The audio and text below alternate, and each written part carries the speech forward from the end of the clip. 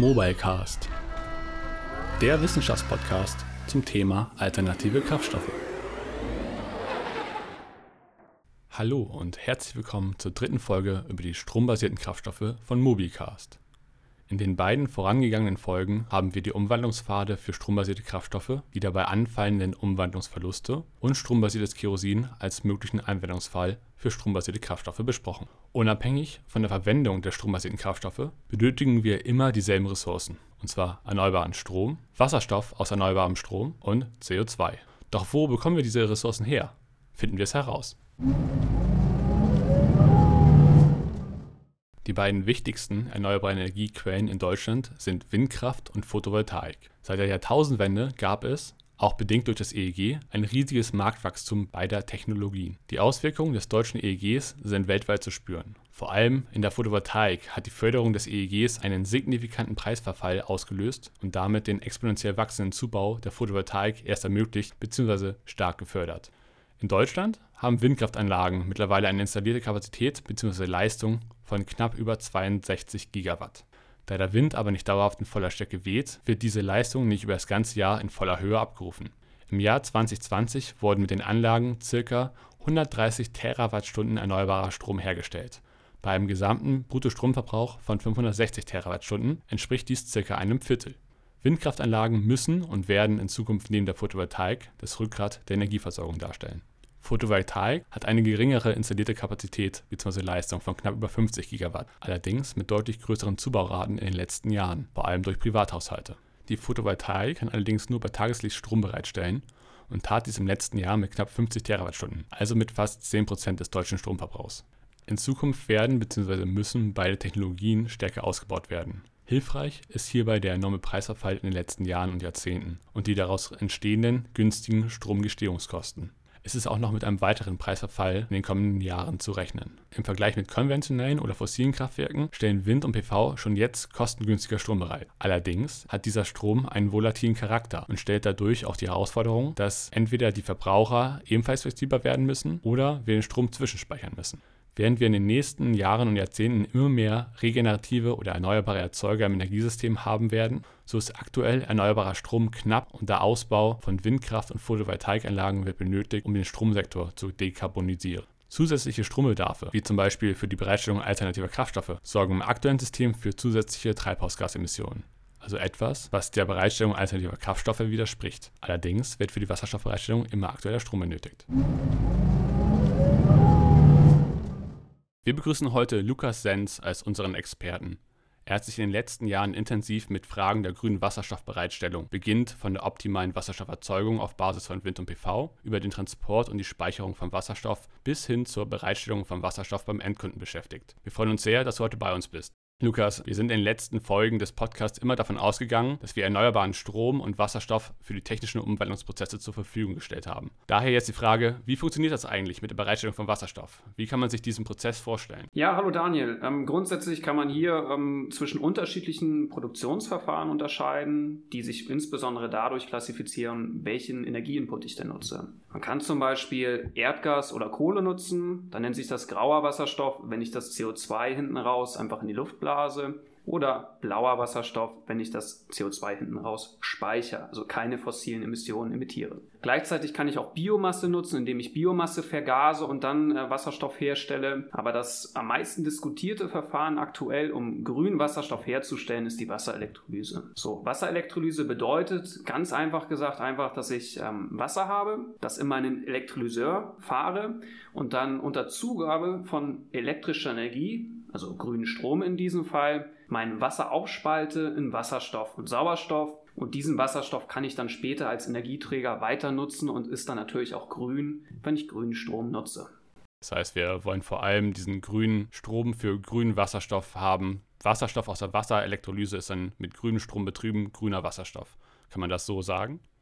Genau, das kann man so sagen. Dann gibt es noch ganz spezifische Klassifizierungsnormen, die gerade diskutiert werden, wann denn Wasserstoff wirklich grüner Wasserstoff ist oder wann nicht. Aber ganz platt gesagt, wenn ich grüne Primärenergie oder Sekundärenergie in diesem Fall in Form von Strom reingebe, dann habe ich natürlich auch weiterhin hinten raus grünen Wasserstoff, also einen weiteren grünen Sekundärenergieträger. Aber ganz wichtig, wenn ich jetzt Wasserstoff so produziere, indem ich einfach meinen Netzstrom beziehe, der ja auch zum großen Teil, sagen wir mal zu 50% noch auf Basis von fossilen Energien in Deutschland ist, dann ist natürlich mein Wasserstoff auch nicht grün. Also Wasserstoff per se ist kein grüner Energieträger, sondern es ist ja eigentlich ein Energiespeicher und es hängt dann immer davon ab, was hatte ich für einen Energieinput. War der grün, dann ist auch mein Wasserstoff grün. War der nicht grün, dann ist auch mein Wasserstoff nicht grün. Und bei der Wasserelektrolyse, wenn wir mal bei der bleiben, wenn das die am meisten diskutierte ist, vor allem dann zukünftig auf Basis von erneuerbaren oder grünen Energien, gibt es da nur einen Weg, den Wasserstoff zu produzieren oder gibt es da verschiedene Arten von Elektrolysen? Ja, das grundsätzliche Prinzip ist überall gleich, dass ich unter Zugabe von elektrischer Energie Wasser ausspalte in Wasserstoff und Sauerstoff. Aber bei den verwendeten Technologien, also bei den verwendeten Elektrolyseuren, da gibt es viele Unterschiede. Und da gibt es zum Beispiel die Niedertemperatur-Elektrolyseure. Hier sind die wichtigsten Typen der alkalische Elektrolyseur und der PEM-Elektrolyseur. PEM steht hierfür für Polymer-Elektrolyt-Membran und das sind beides Niedertemperatur-Elektrolyseure, die zwischen 60 bis 80 Grad Betriebstemperatur haben und den Wasserstoff herstellen können.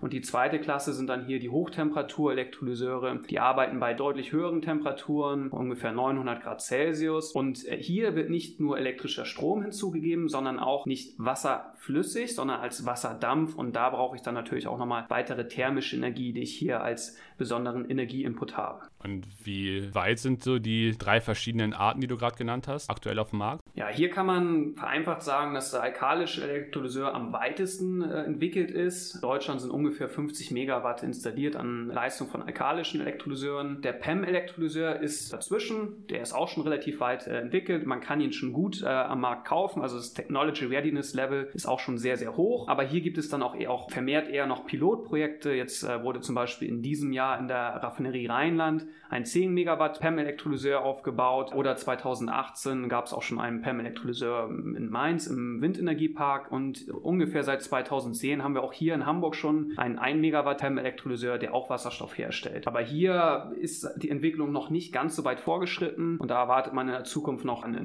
deutliche Weiterentwicklung und somit auch noch eine bessere Verfügbarkeit. Der letzte Punkt hier, das ist dann die Hochtemperatur-Elektrolyse. Diese ist noch im Forschungszustand, also die kann man noch nicht, sage ich jetzt mal, großskalig am Markt beziehen. Also bis zu diesem Jahr war die größte installierte Leistung in einem Projekt ungefähr 100 kW und seit diesem Jahr wird in Rotterdam auch ein zusammengeschaltetes Modul aus Hochtemperatur-Elektrolyseuren betrieben, was ungefähr 3 Megawatt beträgt, aber hier muss sicherlich noch eine Menge geschehen, damit diese Technologie auch groß am Markt ausgerollt werden kann. Super, dann haben wir die 3 verschiedenen Möglichkeiten, die du schon vorgestellt hast. Kannst du uns irgendwas zu den Vor- und Nachteilen dieser Prozesse untereinander erzählen? Auch auf die Frage, die wir im ersten Infoblock aufgegriffen haben, das variable Fahren von vielleicht Elektrolyseuren, damit man mit den volatilen Erzeugern von erneuerbarem Strom ein Zusammenspiel schaffen kann?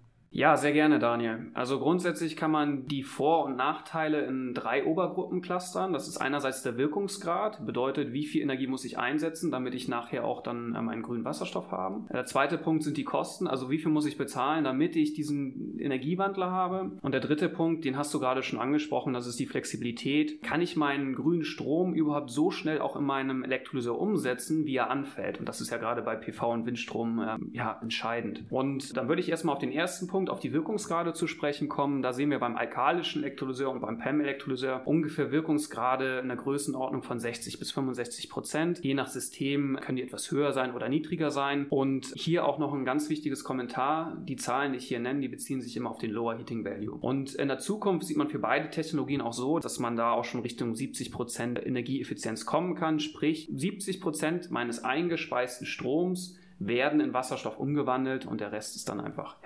Wärmeenergie. Und wie ist das bei den Hochtemperatur-Elektrolyseuren?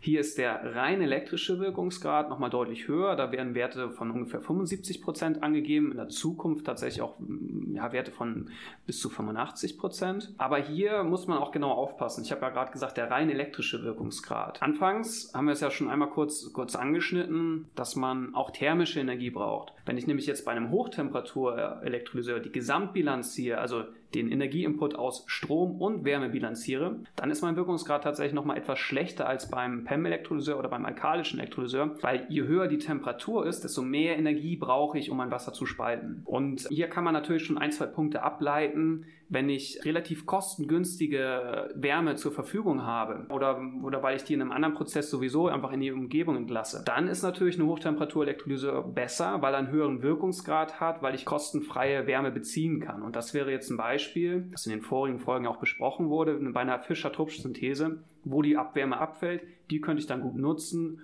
und dann habe ich schlussendlich auch einen höheren Gesamtenergiesystemwirkungsgrad oder von diesem kleinen Energiesystem höheren Wirkungsgrad bei der Hochtemperatur-Elektrolyse. Das war der erste Punkt. Der zweite Punkt waren die Kosten und da kann man relativ einfach sagen, dass die alkalischen Elektrolyseure, weil die bisher auch einfach am breitesten auf dem Markt vertreten sind, auch die niedrigsten Kosten aufweisen und zusätzlich ist die Technologie auch die einfachste. Also da reden wir dann ungefähr von 800 bis 1000 Euro pro kW elektrischer Elektrolyseleistung. Beim PEM-Elektrolyseur sind wir ungefähr doppelt so teuer. Das ist eine ganz gute Hausnummer von 1500 Euro, die man sich aktuell merken kann. Und für beide Technologien werden aber auch in der Zukunft, wenn man dann in eine Massenfertigung kommt, auch deutliche Kostenreduktionen vorhergesagt. Da reden wir dann zum Teil von nur noch 200 Euro pro kW elektrische Leistung. Bei dem Hochtemperatur-Elektrolyseur sehen wir heutzutage noch deutlich höhere Kosten. Da reden wir ungefähr von 4.000 bis 5.000 Euro. Liegt natürlich auch daran, dass diese Technologie noch nicht so erprobt ist und in der Zukunft, aber hier haben wir natürlich noch höhere Unsicherheiten,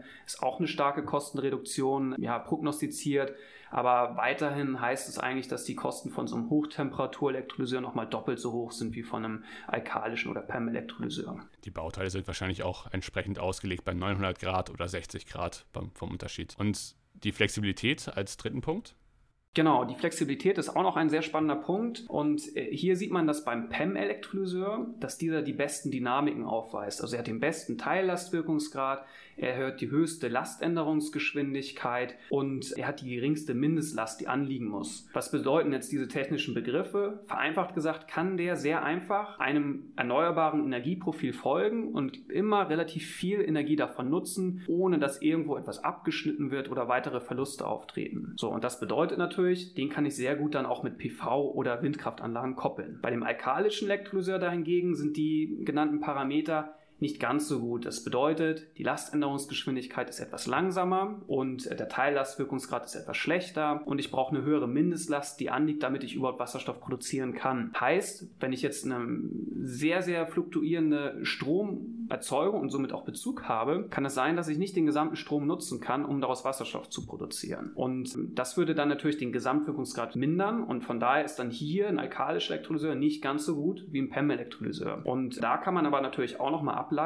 wenn ich jetzt Wasserkraft beziehe, was ja auch eine grüne Energie ist, also CO2-frei ist, die deutlich konstanter auch den Strom bereitstellt, dann ist hier ein alkalischer Elektrolyseur ganz gut geeignet. Und der letzte Punkt, das war ja die Hochtemperatur-Elektrolyse, das kann man sich auch sehr gut bildlich vorstellen, wenn ich 900 Grad Celsius habe, dann kann ich nicht einfach mal meinen Ofen eben mal anfahren und dann eben wieder runterfahren, weil dann einfach, also ich komme ja gar nicht so schnell von 80 auf 900 Grad Celsius, sprich die Laständerungsgeschwindigkeiten, die sind sehr niedrig und auch wenn ich meinen Ofen andauernd wieder hoch und runter fahre, dann habe ich natürlich relativ hohe Temperaturspannungen in meinem Material. Da gab es zuletzt noch die Probleme, dass wenn ich den versuche dynamisch zu betreiben, dass aufgrund dieser Temperaturänderung und damit der unterschiedlichen Ausdehnung von meinem Material zum Teil einfach diese Materialien das nicht aushalten und dann brechen. Von daher scheint es so zu sein, dass ein Hochtemperatur-Elektrolyseur für einen dynamischen Betrieb nicht wirklich gut geeignet ist und von daher auch so eine flexible Fahrweise aktuell oder nach aktuellem Forschungsstand erstmal in Frage gestellt werden muss.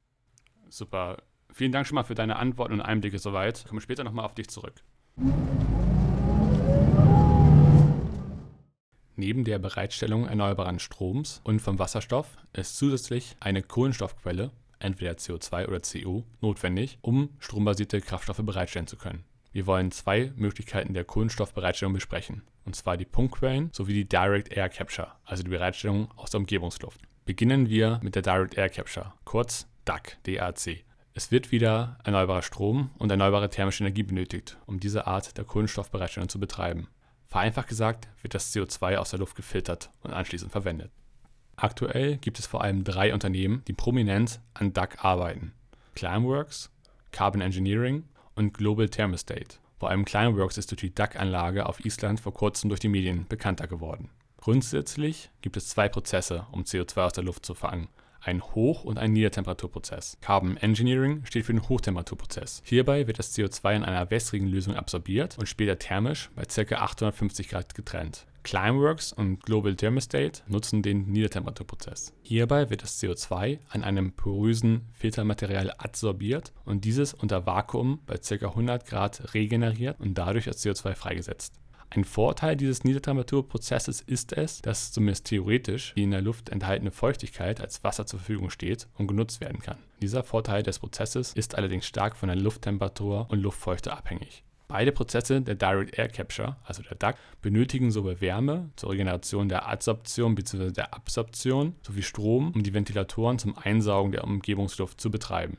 Bei beiden Prozessen werden ca. 1,5 Megawattstunden thermische Energie pro Tonne CO2 sowie, je nach Prozess, bis zu 0,3 Megawattstunden elektrische Energie pro Tonne CO2 benötigt. Die Kosten für beide Prozesse belaufen sich aktuell im Demonstrationsstadium, zumindest laut Aussage der jeweiligen Unternehmen, auf knapp über 500 € pro Tonne CO2. Alle Unternehmen streben bis 2030 aber deutliche Kostensenkungen auf unter bzw. um die 100 € die Tonne CO2 an. Ob diese Zielmarke zu erreichen ist, wird sich aber erst zeigen müssen. Bei der Kohlenstoffbereitstellung über Punktquellen liegt im Gegensatz zu DAC das CO2 in höheren Konzentrationen vor. Dies können sowohl fossile als auch biogene Quellen sein, wie zum Beispiel die Raucherströme bei der Biomasseverbrennung. Der Vorteil ist, dass durch die höhere Konzentration und den damit größeren Partialdruck vom CO2 in diesen Punktquellen weniger Energie benötigt wird, um CO2 abzuscheiden. Die Verwendung fossiler Punktquellen ist hierbei aus mehreren Gründen als problematisch anzusehen. Einerseits könnte durch die Verwendung solcher fossiler Punktquellen ein falscher Anreiz entstehen und eine Emissionssenkung verzögert werden, um die jeweiligen Punktquellen doch länger nutzen zu können. Andererseits ist mit fossilen Punktquellen kein geschlossener Kohlenstoffkreislauf möglich. Zur Kohlenstoffbereitstellung über Punktquellen für strombasierte Kraftstoffe sind daher nur biogene Kohlenstoffquellen zu verwenden. Biogene Punktquellen sind vor allem Biogas bzw. Biomethan oder Bioethanol oder Biomasseheizkraftwerke. Und aus denen kann man potenziell einiges an CO2 herausbekommen. Bei Bioethanol ist es beispielsweise möglich, pro Tonne Bioethanol, was wir auch in der ersten Folge schon besprochen haben, auch ca. 1 Tonne CO2 bereitzustellen. Bei einem Land wie Brasilien, in dem Bioethanol schon heute in Massen produziert und verfahren wird, ist das Auffangen und die Aufbereitung von CO2 aus Bioethanolanlagen technisch gesehen eine low-hanging fruit. Zukünftig könnte global betrachtet grünes bzw. biogenes CO2 zu einem handelbaren Gut werden, auch für die Bereitstellung von strombasierten Kraftstoffen, da an Produktionsstandorten von grünem Wasserstoff gegebenenfalls wenig grünes CO2 zur Verfügung steht. Dies hängt allerdings stark von den jeweiligen Bereitstellungskosten ab. Es muss darauf geachtet werden, dass die biogenen Quellen natürlich nachhaltig betrieben werden, aber dann sind biogene Quellen zu bevorzugen, um den zusätzlichen Bedarf an erneuerbarem Strom und Wärme so gering wie möglich zu halten. In Deutschland ist das Potenzial für biogene Punktquellen recht stark begrenzt. Brasilien oder die USA zum Beispiel können aber in Zukunft auch andere Länder mit grünem Kohlenstoff beliefern. Wichtig ist aber auch hier der Fokus auf eine nachhaltige Bereitstellung der Biomasse in diesen Ländern und die Vermeidung von Monokulturen zur Bereitstellung der Biomasse. Durch den Ausbau einer sinnvollen und nachhaltigen Bioökonomie könnte aber auch das Angebot von grünem Kohlenstoff weltweit steigen. Ob langfristig der Großteil des grünen Kohlenstoffs über Direct Air Capture oder biogene Punktquellen bereitgestellt wird, ist jetzt noch nicht zu beantworten. Vermutlich werden beide Kohlenstoffquellen in Zukunft ihre Marktanteile haben. Für die Kosten der strombasierten Kraftstoffe ist der Unterschied zwischen der Bereitstellung über Direct Air Capture oder über biogene Punktquellen allerdings weniger wichtig, verglichen mit den Kosten der Wasserstoffelektrolyse, da hier der Strombedarf deutlich größer ist. Lukas, wir haben gerade mögliche Bereitstellungswege für grünen Kohlenstoff besprochen. Wie siehst du die beiden Möglichkeiten mit der Direct Air Capture und den biogenen Punktquellen? Ja, Daniel, danke. Das ist auch ein sehr spannendes Themenfeld. Grundsätzlich sehe ich den Punkt gerne unter den Aspekten des Klimaschutzes. Und der Klimaschutz hat ja neben den Punkten der politischen Stabilität und dass wir weiter auf unserer Erde auch leben können, auch noch den großen Block, dass wir einen Arten- und Umweltschutz haben. Und unter diesen Gesichtspunkten schätze ich eine biogene Punktquelle, die auf Basis von nachhaltigen oder einer nachhaltigen biogenen Bewirtschaftung basiert, als deutlich vielversprechender als ein Direct Air Capture. Und weil ich habe hier einfach viele Benefits, wenn ich jetzt mir als Beispiel rausgreife, dass ich eine nachhaltige Forstwirtschaft habe und hier punktuell immer die entsprechenden Bäume rausnehme und daraus Strom und auch grünes CO2 bereitzustellen, erscheint mir das auch aufgrund der weiteren Nutzungsmöglichkeiten von so einem Wald deutlich vielversprechender zu sein, als wenn ich alles auf die Technologiekarte Direct Air Capture setze und überspitzt gesagt dann die gesamten Flächen noch mit Direct Air Capture zupflastere, weil, wie du auch schon sehr gut in dem Infoblog gesagt hast, wir auch einen zusätzlichen Strombedarf für die Direct Air Capture haben. Und das bedeutet, ich brauche nicht nur diese Direct Air Capture, sondern auch noch die zusätzlichen Stromerzeugungseinheiten, also PV und Wind. Und von daher erscheint mir die biogene Punktquelle als deutlich vielversprechender, wenngleich sicherlich die Direct Air Capture auch noch ein gutes Add-on ist in bestimmten Regionen, um weiteres grünes CO2 bereitzustellen oder auch einfach einzuspeichern und der Atmosphäre zu entziehen. Alles klar.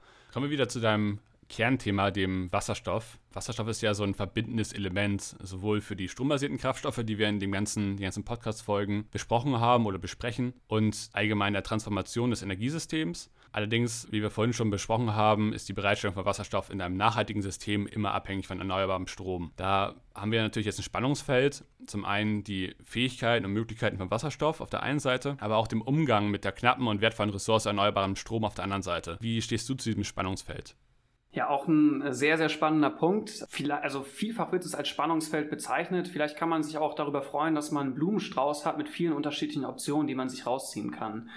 Und im Endeffekt kann man sich natürlich auch überlegen, dass ich Energie brauche, um einen bestimmten Prozess in Gange zu setzen. So, zum Beispiel, ich möchte mich mit einem Auto von A nach B bewegen. Da ist ja erstmal die Art und Weise der Energie relativ egal. Und von daher sollte man da vielleicht gucken, dass man das immer möglichst effizient einnutzt, damit wir nicht immer mehr Flächen auf der Erde für die Stromerzeugung nutzen müssen. So, und das heißt dann aus meiner Perspektive, dass man den Strom immer dort einsetzt, wo es halt wirtschaftlich und nachhaltig sinnvoll ist. Und in anderen Prozessen, wenn ich jetzt zum Beispiel über das Fliegen spreche oder über die Schifffahrt, wo es jetzt wahrscheinlich auch in geraumer Zukunft nicht möglich ist, die mit direkt elektrisch, also mit Batterien zu betreiben, dass wir da dann auf unseren weiteren Energiecarrier zugreifen, wie zum Beispiel Wasserstoff. Und sollte Wasserstoff auch nicht möglich sein oder möchte ich zum Beispiel Bestandsflotten auch dekarbonisieren, beziehungsweise defossilisieren ist hier der richtige Begriff, dann kann man auch gut PTL-Kraftstoffe nutzen. Genau, also das ist eigentlich so die Perspektive, die ich darauf habe, und denke, dass alle drei Optionen ihre Daseinsberechtigung haben, aber alles natürlich